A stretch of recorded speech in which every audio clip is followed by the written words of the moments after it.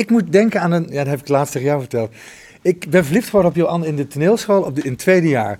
Zij was een heel leuk meisje met kort blond haar. Je had je lang haar geknipt. Ja. En ze deed een stuk met Rick Launsbach, speels, als 2 kinderen. En ik was helemaal betoverd door haar. Toen dacht ik, en je had hele rode wangen. Ja. En toen dacht ik, maar je bent al goed. Jij hoeft helemaal niet je best te doen, want je bent al zo goed. En eigenlijk is dat een beetje wat wij allemaal hebben. We doen ons best, veel te veel ons best. En als we ons best nou laten gaan, dan zijn we nog goed genoeg en dan zijn we misschien nog wel veel beter, denk ik. Theater. Bellevue. Podcast.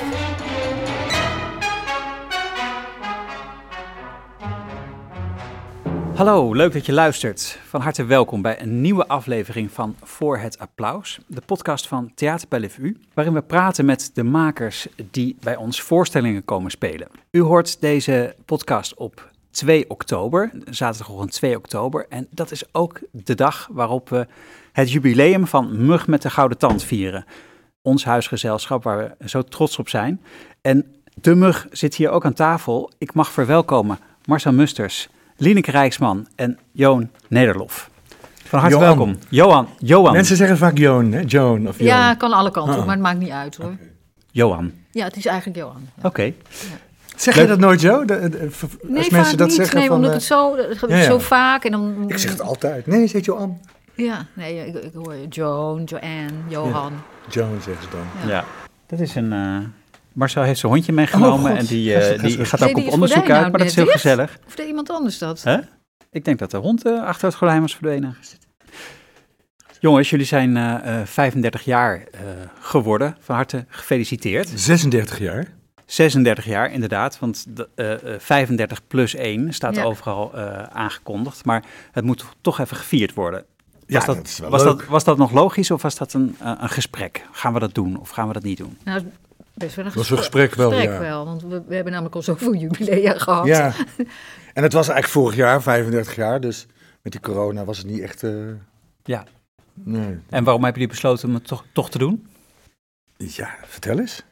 Ik geloof dat op kantoor gedacht werd dat alles aangrijpen voor een feestelijk moment. Zeker na corona.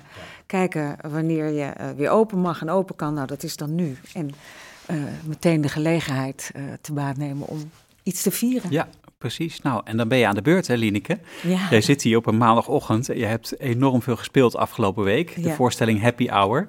Ja. Hoe ging het?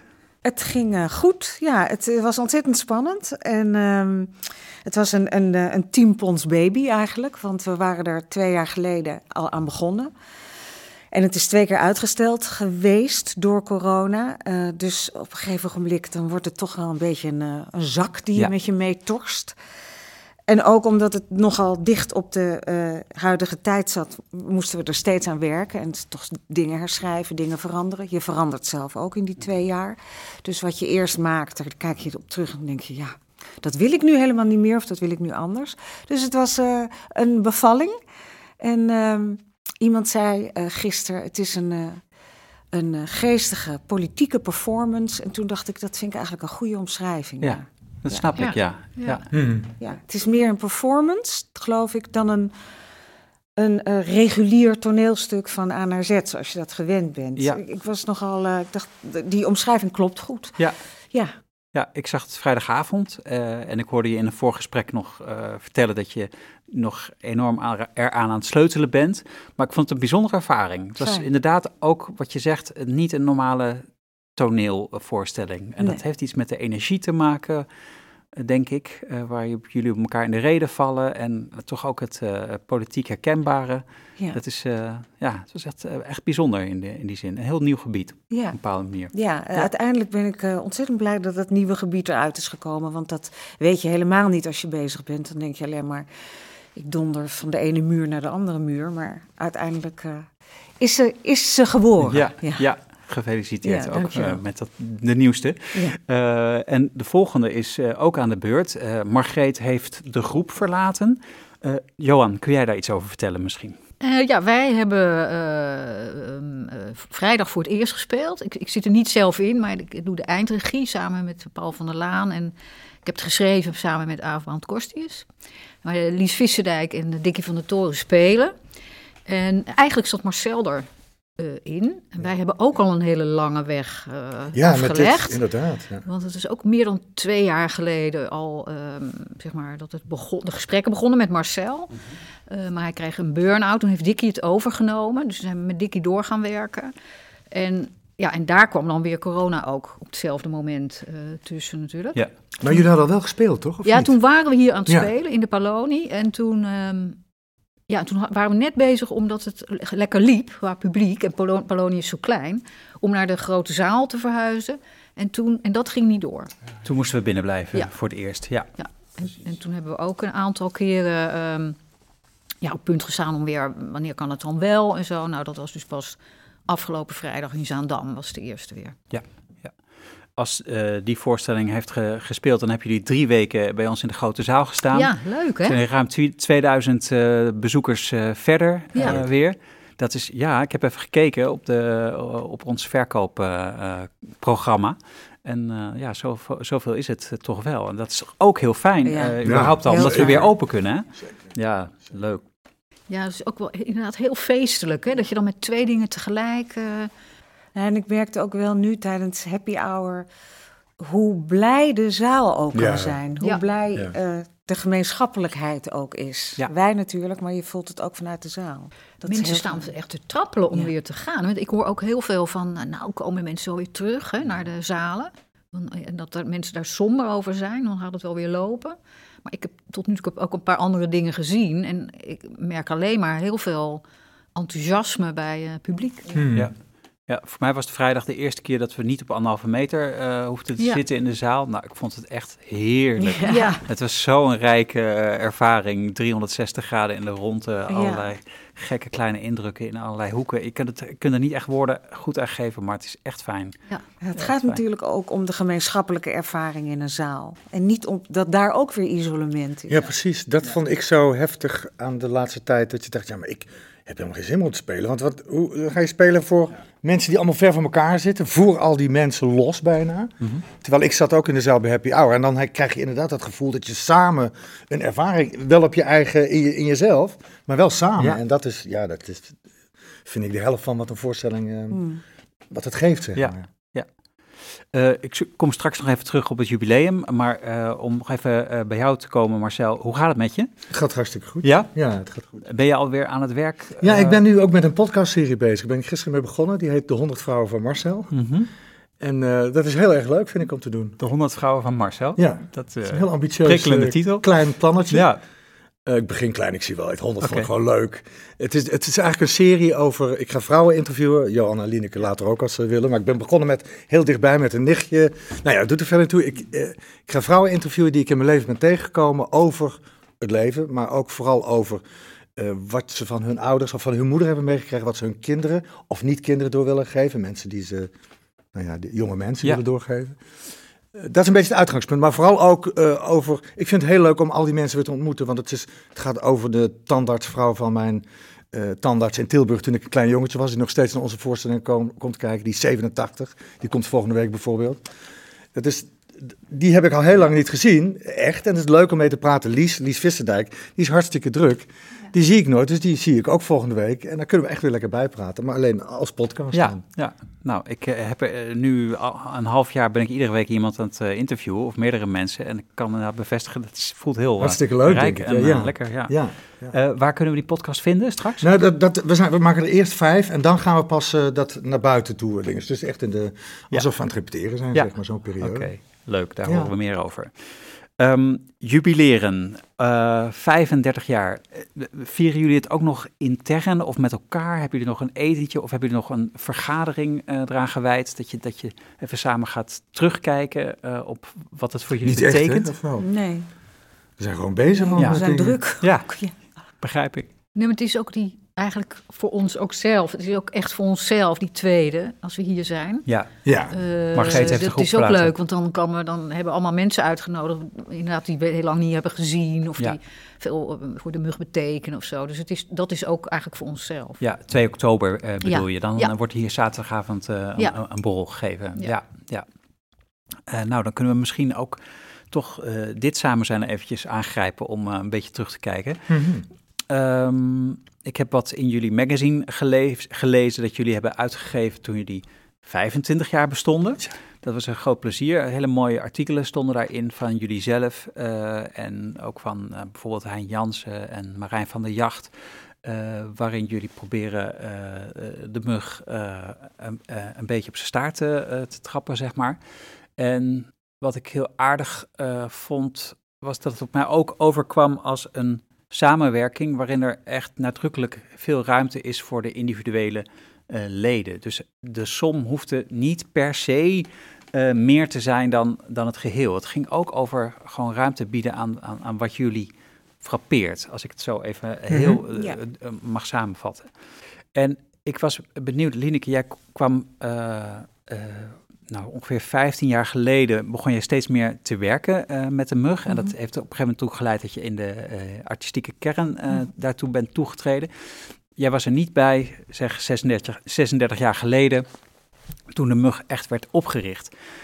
Toen was zij diva van Toneelgroep Amsterdam. Die hebben we weggesleept. Vertel. Precies. Nou, volgens mij gingen jullie toen over. Jarenlang diva. Ja. Met Diva van Hoven en Gerrit-Jan Reinders. Dat was de muze. De grote zalen. We hebben haar weggetrokken. Ze heeft Colombinas voor ons verdiend. Lineke moet erg hard lachen op dit moment.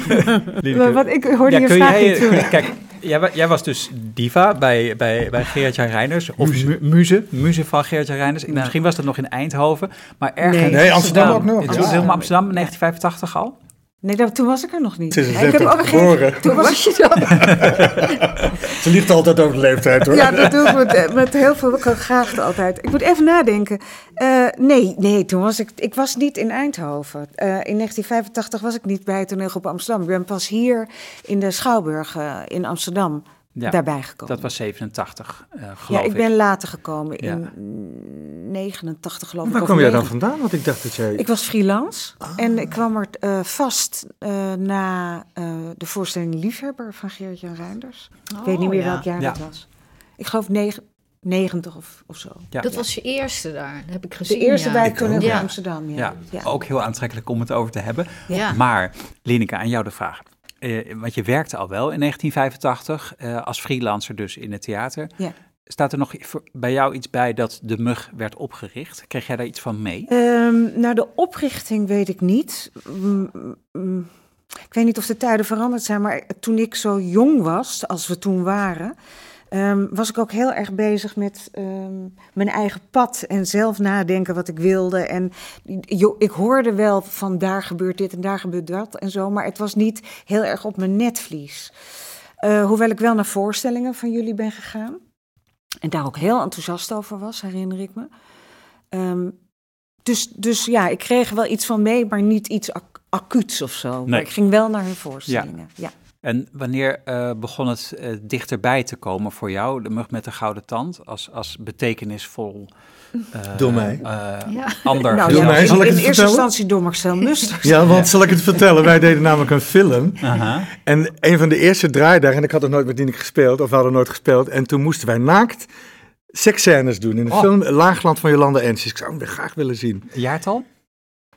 Geen idee. We zeggen het 1992. Ik denk 20 jaar geleden. Zoiets, 20 jaar geleden. Ja, 92. En toen moesten we die scènes doen. En ja, dat is heel raar als je elkaar niet kent en je moet meteen bloot. Dus we lagen gewoon al 2 dagen blote scènes gedaan. Dus wij werden eigenlijk door dat blote heel intiem meteen. Ja. Toen dacht ik, maar Lineke, die zou een hele goeie zijn voor Johan. Ik dacht namelijk altijd, ik heb niet die intellectuele bagage die ze alle twee hebben. Dat is ook zo. Dat is ook zo. Ja, maar daar ben ik ook niet zo op naar op zoek. Maar ik dacht, dat is heel fijn. Dan kunnen, weet je wel, dan is dat... ook een beetje een bliksemafleider voor jou? Nou, wel misschien een relief dat omdat ik wilde zeg maar Johan wel bevredigen in de zin van inspireren met elkaar. En wij inspireren elkaar. Maar op dat niveau dacht ik, nee, daar zal ze veel meer aan Lineke hebben. En dat is ook gebleken. Dat is ook en toen zijn we naar de eerste voorstelling gegaan. En dat was Quality Time. Nee, je hebt eerst in Hertenkamp gezeten. Ja, maar dat was maar een klein rolletje. Maar dat was volgens mij... Ja, maar het was wel de aanleiding dat jullie elkaar leerden kennen, ook door acteren. Weet maar je wel, Quality Time was toch de dat was de eerste voorstelling. Ja. Johan, kun jij daar vanuit jouw perspectief iets over vertellen? De toenadering van Lineke tot deze regionen? Ik kan me dat ook herinneren, dat Marcel zei, jullie moeten praten of zo. En toen kwam ik weet niet meer precies de volgorde hoor, maar ik weet wel dat ik had Quality Time geschreven, of ik was het aan het schrijven. En ik dacht eigenlijk, dat ging over 2 ouders en 2 kinderen. En ik dacht eerst, de kinderen is leuk als die door bejaarden worden gespeeld. Dus dacht ze aan mij. Ik dacht dat je dat ging zeggen, maar dat bedoel ik dus niet. Later ging ik weer af van dat idee. Maar wel dat door volwassenen zou worden gespeeld. En toen wij raakten in gesprek en we klikten heel erg op hoe we over dingen denken en hoe we willen werken. Kun je dat iets meer uitklappen? Als ik dat uitklap, dan gaat dat toch over dat we allebei wel een soort neiging hebben om te denken waarom gaan de dingen zoals ze gaan. En dat je ook dan niet zo geneigd bent om het eerste de beste te geloven of zo. Snap je? Ook juist in hoe je daar zelf dan in staat. Als iets gebeurt, ik zeg maar wat, met Ayaan Hirsi Ali, er is ook later een voorstelling uitgekomen, was bijvoorbeeld wat er gevonden werd van Ayaan in de publieke opinie, dat sloeg in één keer enorm om. En dat is iets wat ons dan allebei fascineert, van hoe kan het nou dat je eerst iemand op handen draagt en een week later wordt hij min of meer uitgekotst, weet je wel. Dus dat zijn dingen waar wij allebei dan geneigd denken van hoe komt dat en dat willen we uitzoeken, daar slepen we dan theorieën bij en daar willen we dan niets over maken. Ja. Ja, en toen wilde Linneke volgens mij het kindje spelen. Want ik herinner me nog dat, volgens mij vroegen we haar voor regie. Ja. Jullie vroegen en mij toen zei jij, maar ik wil dat meisje spelen, dat kleine meisje van 4. Ja. En toen heb je daar volgens mij een Columbina voor gewonnen, ja. In dat magazine wat jullie uitgaven voor het 25-jarige jubileum, stond ook even zo in een bijzin dat jullie na 10 jaar al 19 voorstellingen hadden gemaakt. Dus 2 per jaar. En dat is volgens mij ook helemaal niet gek eigenlijk voor een klein gezelschap, gek genoeg. Maar het is wel enorm qua productie. En vooral als je bedenkt dat we bijna geen subsidie hadden daarvoor. Dat we ook vaak zonder geld werkten, of met heel weinig. Ja. En dat we zelf onze stukken maakten. Ja. Dus we hadden niet dat je begint met een script. Dus de eerste 11 jaar hebben we bijna geen subsidie gekregen. Nee. Alleen maar af en toe incidenteel, maar we zijn gewoon doorgegaan. Ja. Maar er zijn weinig mensen aan wie je dit kunt vragen. Want 35 jaar is voor een toneelgezelschap ook echt ongelooflijk respectabel. Ik denk zelfs dat wij het enige gezelschap in Nederland zijn die nog steeds met dezelfde... Nee, Discordia. Oh, Discordia. Bestaan die nog? Ja. Die bestaan nog en onafhankelijk toneel ook, ja. Kun je het maar die zijn kort, die zijn officieel die nog ouder. Ja, want Jan Joris is daarvan afgesplitst. Officieel, ja. Maar dan nog, ik denk dat jullie op dit moment het oudste gezelschap in optima forma zijn. Laat ik het zo, zo kun je het wel zeggen. Maar dan zijn jullie ook de mensen aan wie je kan vragen, wat betekent dat als je wat betekenen al die projecten voor je als je die onder de riem hebt op jullie ervaringsniveau, laat ik het zo zeggen. Hoe kijk je terug? En is dat fijn voor jullie? Of voelt het als een bevredigend leven wat je daarmee al voor een deel achter je hebt? Het zijn best een hele hoop vragen in één. Een bevredigend leven? Je bedoelt, kan je terugkijken op alles wat je gemaakt hebt en wat betekent dat dan voor je leven? Bedoel je dat? Ja, nou wat betekent dat voor je herinneringen en dat met name? Is dat prettig? Of is dat verbonden met een hoop artistiek gezoek en stress en gevoelens van, was dit nou wel de beste weg? Ja, als ik even voor mezelf spreek. Ja. Ja, want in die zin onderscheidt het zich bij mij althans niet van gewoon leven. Sommige van die dingen, sommige van de projecten, van de voorstellingen, daar kijk ik op terug met heel veel blijheid en volte en generositeit, ook naar mezelf toe en vooral naar de anderen ook. En andere van die projecten, daar herinner ik me vooral de enorme zoektocht van, de stress, de keuzes waarvan ik denk, zijn dat de goede keuzes geweest? Dus dat wisselt, vind ik, heel erg per project. Maar die wisseling klopt ook met hoe ik het leven ervaar. Hoe volgens mij voor heel veel mensen het leven is. Dat je, als je bezig bent, soms wel zicht hebt op dat je denkt, dit is veel te stressvol. Dit gaat niet goed. Dit had ik anders aan moeten pakken. Maar je moet door. of je gaat door.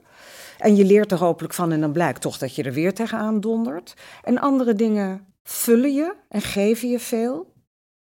Dus dat wisselt erg per project, ja. Ja, voor mij is het gaar, omdat ik door die burn-out, zeg maar, die 2 jaar geleden kon het echt niet meer. Ben ik alles gaan herzien. Ik ben sowieso trots. En ongelooflijk verbaasd dat ik in een groep dit met een groep heb kunnen doen zo lang. Dus dat is sowieso, staat buiten kijf. Maar als ik terugkijk, denk ik, dat had met de helft minder ook gekund. Maar we waren zo fanatiek, of we zijn eigenlijk zo fanatiek. We hebben alle 3 een fanatisme in ons. En we willen het goed doen, we willen ons best doen. En daar denk ik zelf, ik had gewoon minder mijn best moeten doen. En meer mijn balans moeten zoeken, ook voor Marcel de Mens. Ik weet nu dat omdat ik ook veel filmde daarnaast. En dat is eigenlijk gek. Als je altijd tekst in je hoofd hebt voor een toneelstuk en dan nog eens een film en een serie. En dan ging ik wel weg, ging reizen. Maar dan was ik alleen maar aan het bijkomen om de acteur Marcel Musters weer straks te kunnen laten spelen. Maar niet voor mezelf, weet je wel. En dat zou ik nu wel anders doen. Dat zeg ik ook tegen jonge mensen. Ik denk dat je creativiteit moet gebruiken om... dat je belangrijkste ding is, je creativiteit. Maar dat moet niet per se je werk zijn ook, weet je, of dat het werk is. Ja. En ik heb het ook wel als werk, ik heb het wel op mijn rug gevoeld had. Ik heb altijd, wij alle 3, wij zijn ontzettend verantwoordelijk. Dat is ook een nadeel, denk ik, in het speels en het lossen. En om die creatieve stroom te laten gaan. En als je zegt, het had ook wel met de helft minder gekund... Ja. Kun je daar ook al een beetje zo aangeven wat dan bij de ene helft hoort en wat dan niet? Nee, want ik ben trots. Eigenlijk ben ik trots op bijna alles wat we gedaan hebben. Want als ik die lijn zie, denk ik, wauw, dat wij dit voor elkaar hebben gekregen. Gewoon een paar mensen zo klein en doorzetten. Ja. En dus ook heel veel, want dat realiseer ik me ook, je neemt er heel veel bij. Want het hoort erbij, wordt er vaak gezegd. Er zijn heel veel dingen, kijk, het spelen vind ik superleuk. Maar er zijn zoveel dingen die ik eigenlijk helemaal niet leuk vond en nooit leuk vond. Alleen maar zwaar. Maar dat neem je erbij. En dat zou ik niet meer doen. En is dat dan nieuwe publiciteitsmedewerkers aannemen? Of, nee, het is meer dat je bijvoorbeeld na een voorstelling dat je dan met publiek nog in de foyer met mensen praten. Dat is leuk, maar ik wil eigenlijk gewoon naar huis. Dan ben ik klaar. Maar dan zijn er ook vaak theaterdirecteuren die willen ook nog een praten. Komt er ook nog bij. Ja. In het begin van de Murg, de eerste 15 jaar, heb ik het decor nog meer uitgeladen, weet je wel, 's nachts. Nou, dat spelen komt eigenlijk... Dat was eigenlijk het fijnste moment van de dag. Maar daar ging alles omheen. En dat wil ik niet meer. Ja, en om het even aan te vullen wat mij betreft, het is bij mij ook... want we hebben ook een grote verantwoordelijkheid. En die is af en toe bijna niet te doen. Want we schrijven, we spelen, we regisseren. Dus we doen eigenlijk waar in andere gezelschappen misschien wel 4 of 5 of 6 of god weet hoeveel mensen voor zijn, doen we vaak met z'n 2 of z'n 3. Ja. En dat is veel. Hoe kijk jij het tegenaan, Johan?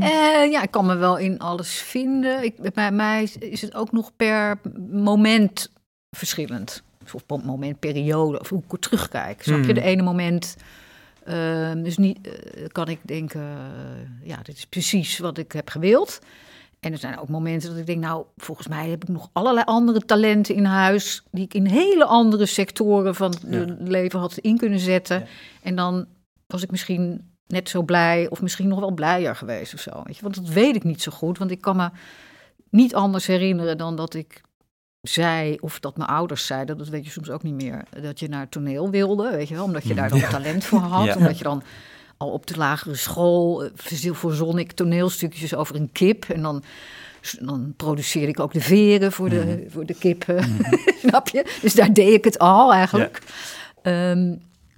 Maar ik heb later wel gedacht, ja, volgens mij, je hebt natuurlijk wel een talent, maar ik denk dat ik nog wel meer had kunnen doen. En daar heb je dan wel eens twijfels over. Ja. Ja. Want het kost je ook inderdaad heel veel. Ja. Ja. Het kost heel veel. Heb je aan bepaalde domeinen gedacht waar je wel eens... ik dacht wel dat je dat ging vragen. Nou, dat zeker. Ja.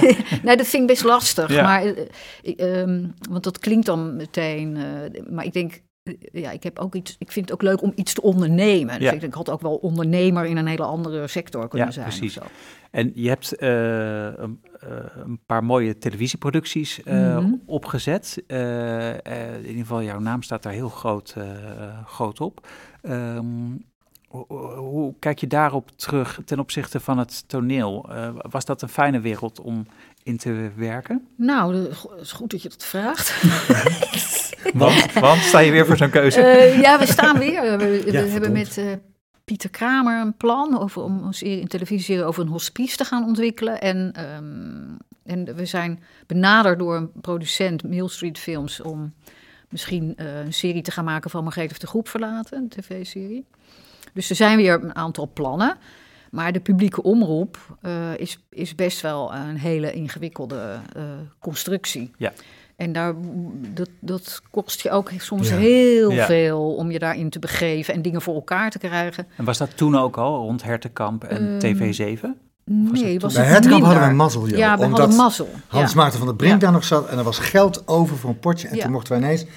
Hij zei wel 50 afleveringen, maar dat deden we niet. Nee. Maar we mochten het maken en dat zou nu nooit meer gebeuren. Ja, Hans Maarten en Pieter kenden elkaar goed. En er was gewoon nog veel meer mogelijk. Er was veel meer vertrouwen vanuit de omroep.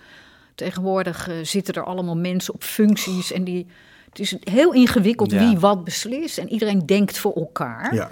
Dus je komt ook met mensen die dan denken dat hun baas dit en dit zullen gaan vinden van jouw plan. En bovendien komt er enorme politiek bij kijken. Dus alle omroepen hebben ook nog allerlei andere eigen producties die ze misschien wel voor willen laten gaan, weet je wel. Dus dan later kom je erachter dat ons product is getraineerd. Ja. Nou, dat soort dingen, dat wil je eigenlijk niet. Het is een rare toestand geworden. Het kost heel veel energie die je veel beter kunt gebruiken. Heel weinig mensen met eindverantwoordelijkheid eigenlijk ook. Hè? Dat is, maar goed, eigenlijk wil ik niet over Hilversum praten. Maar ik heb nog een onderwerp. Ik hoop dat jullie daarin mee willen. Ik had iets bedacht. Ik wil het even toelichten. Ik heb zelf ook een toneelgroep gehad. Opium voor het Volk heette dat. Dat mag best gezegd worden. Bestond uit een samenwerking tussen mij en de toneelschrijver Willem de Vlam. En wij regelden eigenlijk alles. We deden alles behalve regisseren en spelen. En vormgeven. Dat deden we eigenlijk ook niet. Daarvoor huurden we zo goed mogelijke mensen in. Maar het script schreven we zelf en het geld regelden we ook. Maar het gaat me even over dat samen schrijven, waar ik ervaring mee heb. Het was heel fijn, het was een heel groot plezier. Maar na een paar jaar kwam daar ook een beetje... begon dat een beetje te slijten. En dat zat hem daarin dat we elkaar eigenlijk al heel goed kenden. Ook op artistiek vlak. En dat je bepaalde uitkomsten, je hebt bepaalde wensen met zo'n stuk.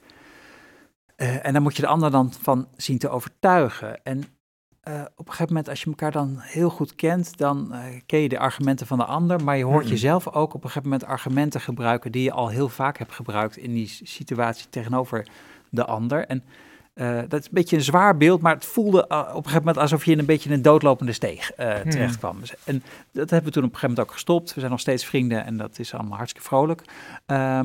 Maar bij ons was het gewoon op. Ik wil jullie eigenlijk vragen om hier even over na te denken, over deze situatie. En of jullie misschien 3 dingen zouden willen opschrijven voor jullie zelf, die helpen om zeg maar, dit gesprek open te houden. Ik heb pen en papier bij me. Wat bedoel je, dit gesprek? Jullie artistiek. Ik neem aan dat jullie ook mekaars argumenten wel zo'n beetje maar het leuke kennen. is, of het goede vind ik nu, de ontwikkeling bij de Muggel, is dat we steeds meer zijn gaan doen wat je persoonlijk ook wilt doen. Ja. We hebben natuurlijk zo lang en zoveel met elkaar samengewerkt. Het is een beetje ook dat je denkt, nu gaan we kijken wat iedereen persoonlijk... Tenminste, zo is het gegaan eigenlijk. En voor mij is dat heel fijn geweest en ik weet niet precies hoe dat... Maar ik ben blij dat dat zo gegaan is, want we hadden ook kunnen stoppen. Ja. We hadden ook kunnen zeggen, nou... Ja, dat hebben we zo vaak gehad. Ja, trouwens is waar. Ja. Maar denk je, dat is even een tegenvraag, denk je dat we dat gesprek niet kunnen voeren zonder iets op een papiertje te schrijven? Nee, dat het pijnlijk is of zo? Nee, helemaal niet. Ik dacht gewoon om hem even wat groter te maken eigenlijk, de vraag. Ja, maar wat mij betreft hebben we het er ook gewoon... Ja, hoeft niet over een papiertje, voor mij ook niet. Nee. Papier blijft achterwege. Ja. Shoot. Kunnen we zo over spreken? Ja, vind ik wel leuk ook. Nou. Nee, want daar spreken we zelf ook over. Ja. Ik denk ook dat dat de reden is dat we zo lang bestaan. Omdat we op die momenten die jij beschrijft, ik denk dat we die alle 3 wel herkennen. Ja. Dat we op die momenten wel daarover hebben gesproken en dan dingen hebben gedaan waardoor dat weer kon doorstromen. Kijk, en de Muggel is natuurlijk ook altijd Er zijn altijd mensen bijgekomen, er zijn mensen weggegaan. Weet je wel, dus er is altijd wel vernieuwing of andere dingen. En we zijn ieder ons eigen weg een beetje gegaan en dingen samen doen. En ik vind het heel leuk om te zien wat zij dan maken, weet je wel. Ja. En dat ik daar ook geen verantwoordelijkheid voor heb, omdat ik het fijn vind dat ik daar niet aan mee hoef te denken. Ja. Maar dat iedereen gewoon zijn ding kan doen. Ja. En terwijl je toch een gezamenlijk gevoel hebt, of wat het moet zijn. Ik vind het heel fijn dat we in deze nieuwe kunstenplanperiode ook van theatergroep naar cultureel collectief zijn gegaan. Dat hebben we in het plan geschreven en dat voelt voor mij heel erg goed en ook waardevol en kloppend bij hoe de mug zich ontwikkelt. Ja. Is dat een richting die je ieder collectief zou wensen, bij wijze van spreken? Of kan dat pas na, zeg, 30 jaar? Nee, je kan ook zo'n collectief beginnen natuurlijk. Nee, maar cultureel... een cultureel collectief, ik denk dat Ja. je zo kan beginnen. Als dat je uitgangspunt is. Ja. Maar bij ons Als is je het zo met lang toneel bezig begonnen. bent met elkaar, dan ontwikkelt alles zich. Kan alles zich ook ontwikkelen. En dat hangt natuurlijk ook samen met de tijd. En met ouder worden en hoe de omgeving en de wereld verandert. Dus ik denk dat de vraag, kan dat alleen na zoveel jaar? Dat is natuurlijk niet zo. Maar de verandering die de mug doorloopt, of heeft doorlopen, heeft natuurlijk wel met tijd te maken. Ik denk ook dat cultureel collectief past heel goed bij deze tijd natuurlijk. Hè? Waarin alles veel meer door elkaar heen gaat lopen. Niet meer iedereen, weet je wel. Dus het past bij de tijd. Maar we zijn zelf ook die stadia van collectief, die hebben we ook gehad natuurlijk. We zijn begonnen met Jan Ritsema. Dus dat was niet echt een collectief. Maar later zijn we wel echt een collectief geweest. Waarin iedereen alles deed en overal verantwoordelijk voor was. En dan kom je er inderdaad achter. Nou, zij is beter in dit en ik ben beter in dat. En dan ga je veel meer voor een bepaalde discipline waar je goed in bent. Dus zo verandert eigenlijk steeds de vorm. En ik denk dat dat ook de reden is waarom we al zo lang bestaan. Ja, en ik vind het heel fijn dat wij zo ontwikkelen, omdat toneel voor mij niet meer genoeg is. En we echt dingen proberen daarbuiten. En ik zou jonge mensen ook juist aanmoedigen om, als je toneel wil maken, die creativiteit te gebruiken om iets te doen waar de wereld beter van wordt. Ja, dat denk ik trouwens echt, dat ga ik niet zitten verantwoorden. Ja. Maar, en daar moet je creatief, en dat kan je met toneel doen, met andere dingen, maar uiteindelijk vind ik dat is een win-win situatie. Ja. Dat je jezelf blijft afvragen, draag ik wat bij? Ja. Maar er is toch ook een hele tijd geweest, dat bestonden wij ook al lang, dat het eigenlijk helemaal not done was om iets over de wereld te beweren. Maar nu nog denk ik van, kan ik dit dan zeggen? Ik bedoel, ik vind echt dat we de wereld moeten verbeteren. Maar dat hou je dan een beetje in, omdat het ook gênant klinkt, of weet ik wat. Terwijl ik denk, omdat er heel veel cynisme omheen hangt om zo'n opmerking. Ja, precies. Ja. Maar het wordt ook gevraagd. Er was echt een tijd volgens mij dat het, zeg maar, als je interviews las van collega's, dat er dan eigenlijk bijna altijd gezegd werd, ja, nee, maar kijk, ik vind niks. Moet de toeschouwer zelf maar uit. Ja. Dus wij houden een spiegel voor en willen vooral niet iets beweren. Of eigenlijk zoals de media het nog steeds doen in talkshows. Ja. Ja. Ik vind niks, maar ik luister en ik geef terug. Nou, dat vind ik een hele mooie vergelijking inderdaad. Ik heb het theater van de jaren 90, daar moet ik dan aan denken, wat jij net zei, Johan. Dat is heel navelstaarderig ook. Dat klinkt een beetje negatief, maar van hoe voel ik me en hoe beweeg ik me in deze schepping. Mm-hmm. Maar de media, die kunnen ook wat van naar de pluisjes in hun eigen navel kijken. Dat doen ze enorm. Ja, doen alsof je eigenlijk niets mag vinden. Ja. En alsof je ook eigenlijk niks vindt. Niet alleen alsof je niks mag vinden, maar eigenlijk niks vindt. Wat op cruciale plekken in de samenleving volgens mij een gevaar is. Maar goed. Ja. En ik kan me ook nog de periode herinneren. Het politieke theater, dat was eigenlijk voor onze tijd. Mm-hmm. Tenminste mijn tijd. Ja, de balie en zo. Wat er in de balie gebeurde. Werktheater en Sater, Proloog. Ja, Sater. En dan werd er een beetje honend over gedaan. Ja. Weet je wel, zo'n periode. Hoe politiek. En ik ben eigenlijk heel erg blij dat elementen daarvan aan het terugkomen zijn. Ja. Ook noodzakelijk. Ik bedoel, in wat voor vorm je dat dan ook giet. En het is ook geen moeten, maar het volkomen je ervan afwinden vind ik een groot gemis van de kunst eigenlijk. Ja. Oké, de cultureel collectief. Bestaat dat nu uit, die toekomst voor jullie dan uit ook 3 richtingen? Marcel, Lineke en Johan. Zien jullie dat zo een beetje? Ja, maar die wel ook met elkaar verboven zijn. Ja. Maar omdat ik niet meer wil spelen, dan is het wel een andere... Ik weet trouwens niet hoe het nu met jou is, Jo. Wil jij nog spelen? Nou, niet zoveel, maar dat deed ik al niet zoveel.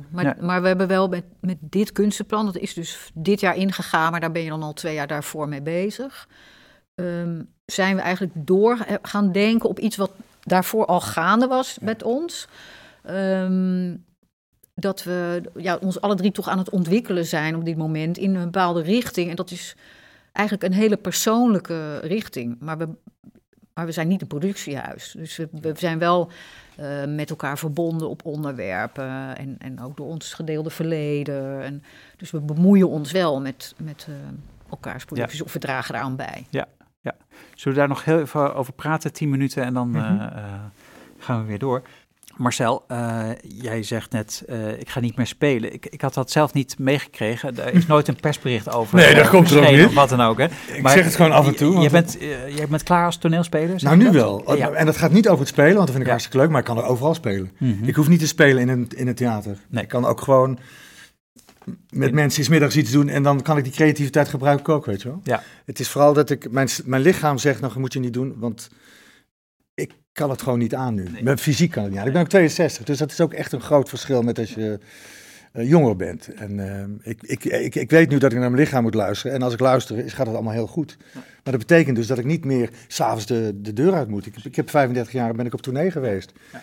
En nu vind ik het zo'n genot om gewoon 's avonds om 8 uur naar bed te kunnen, joh. En om 6 uur op te staan. Dat heb ik de afgelopen 1,5 jaar gedaan. Ja. Dat heeft me zoveel gegeven dat ik dacht, maar ik kan een heel ander leven. Ik heb gedurfd mijn systeem te openen, weet je wel. En dat is wel met heel veel haken en ogen en spanning, maar ik voel dat het echt naar een richting gaat die past bij mij nu, op deze leeftijd. En ik denk ook alsmaar, we hebben zoveel knowledge ook en ervaring intussen, dat wij, als we nog ouder worden, dat wij juist jonge mensen gaan vertellen over onze ervaringen. Want ik merk elke keer als ik met jonge mensen praat, dat ze altijd zeggen, wauw, dan vinden ze het heel inspirerend. Terwijl ik zeg gewoon, zoals ik hier zit te praten. Maar dan realiseer ik me, ik denk, maar we hebben al zoveel meegemaakt. Voor ons is het zo vanzelfsprekend.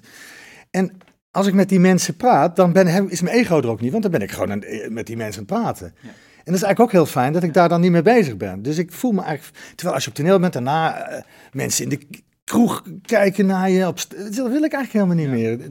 Dus voor mij klopt het heel erg. Ja. Je vertelde al over de podcast, 100 vrouwen, de 100 vrouwen van Marcel. Ja.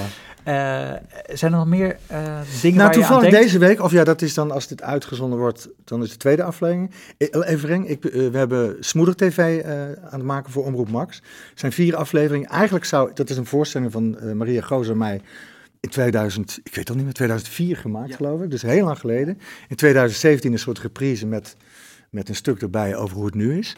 Aanvankelijk zouden wij daarmee op tournee gaan nog. We zouden in Carré spelen op Moederdag, grote dingen. Maar toen kwam corona en die burn-out van mij. Toen was er ook een soort subsidiepot, geloof ik, voor theater naar televisie. Ja. In ieder geval heeft jullie hebben dat plan gemaakt. En ik zou eigenlijk met Maria dan met een aantal mensen over hun moeders gaan praten. Nou, dat lukte door die burn-out niet. Toen is Maria bij mij geweest. Ik heb een klein huisje buiten de stad. Die heeft mij geïnterviewd over mijn burn-out en over mijn moeder.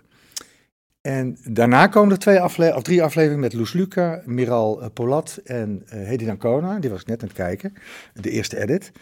En dan gaat Maria naar hun toe en tussendoor zie je dan Rietje en Thea, onze moeders, in de kleine komedie zitten. Die reageren op het interview wat ze zien op het televisie wat op toneel is.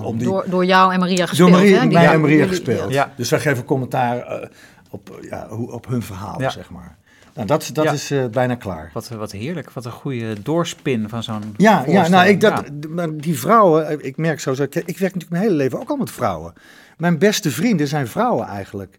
En mijn hele leven heb ik meer mensen ontmoet, vrouwen die me inspireren dan mannen. Dus ik dacht, daar moet ik iets mee doen. Ah. En het gaat vanzelf, dus het is niet een heel conceptueel ding. Nee, ik denk, dat is heel logisch. Mooi. Ja. Lineke, Ik wend me even tot jou. Hoe ziet jouw balboekje eruit? Wil je daar al iets van delen? Nou, mijn balboekje ziet er gelukkig de komende... Als ik klaar ben met het spelen van Happy Hour, ziet het er rustig uit. Dat is lekker luchtig. Ongelooflijk fijn, echt.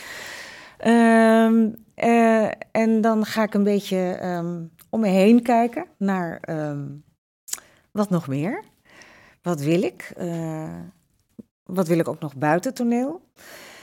En dan staan er voor de komende seizoenen allemaal projecten waar ik me eigenlijk allemaal op verheug. Maar die staan ietsje verder, dus daar kan ik me dan ook weer op verheugen. Ja. En het is ook vooralsnog, want jij zei net...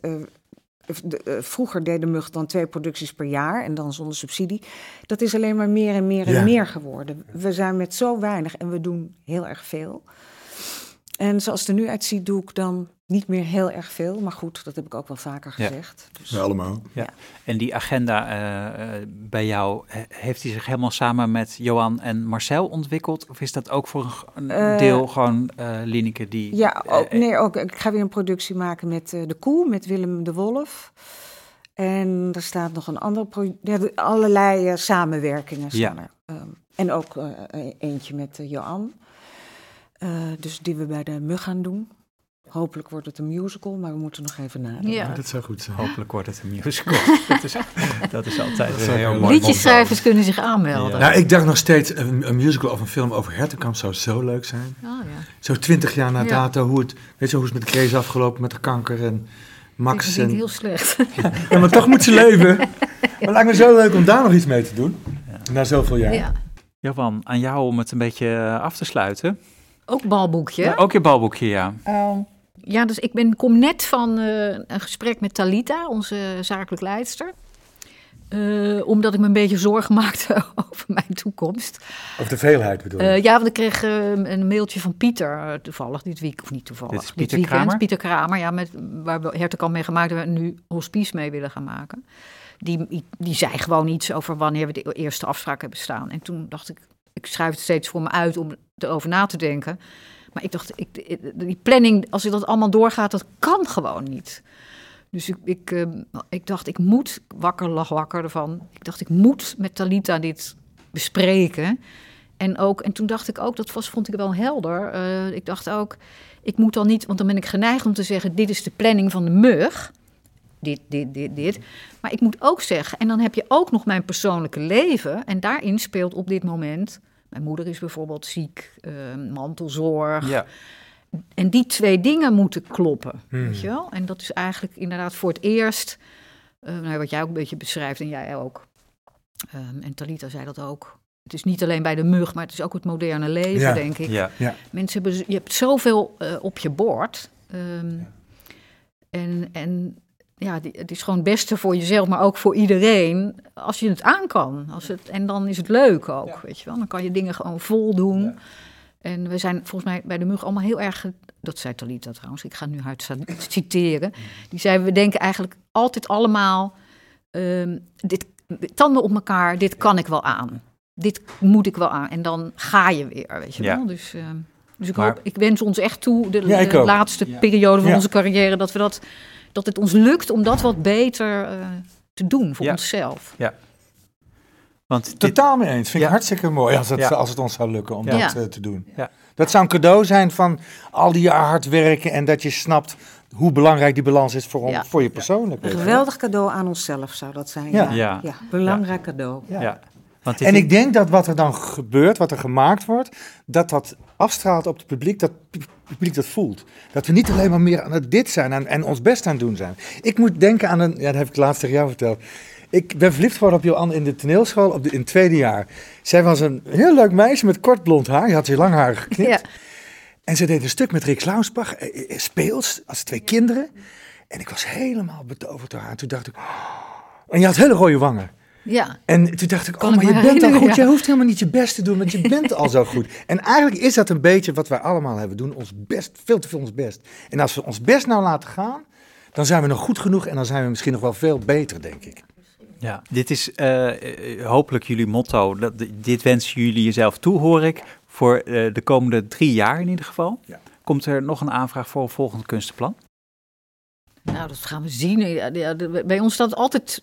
Ja. Is dat altijd een vraag? We zeggen eigenlijk altijd, jongens, gaan we door of niet? Ja. Dus we hebben ik nog kan er even geen de antwoord tijd, op hè? geven. Ja, we hebben de We hebben tijd. de tijd. Ja, dat zal de tijd En zeker leren inderdaad hoe het zich Als we ontwikkelt. onszelf dat cadeau kunnen geven, wie weet hoe we er dan over 3 jaar bij zitten. Ja, Dus we hebben de tijd. dan gaat het met dubbele kracht, wie weet, wel Ja. door. Johan, Lieneke en Marcel, ontzettend bedankt voor dit gesprek. Ik vond het heel fijn om het van jullie te horen en ik hoop ook leerrijk voor de huidige generatie, nieuwe generatie collectieven. En we zien jullie snel weer bij ons in het theater. Ja. Dankjewel. Dankjewel. Dit was weer een aflevering van Voor het Applaus. Leuk dat je luisterde. Zoals deze aflevering komen alle afleveringen op zaterdagochtend voor het eerst online. Je kunt ons vinden via SoundCloud, maar eigenlijk overal kun je ons vinden waar podcasts gepubliceerd worden. Dus je weet ons te vinden. Hopelijk tot de volgende keer.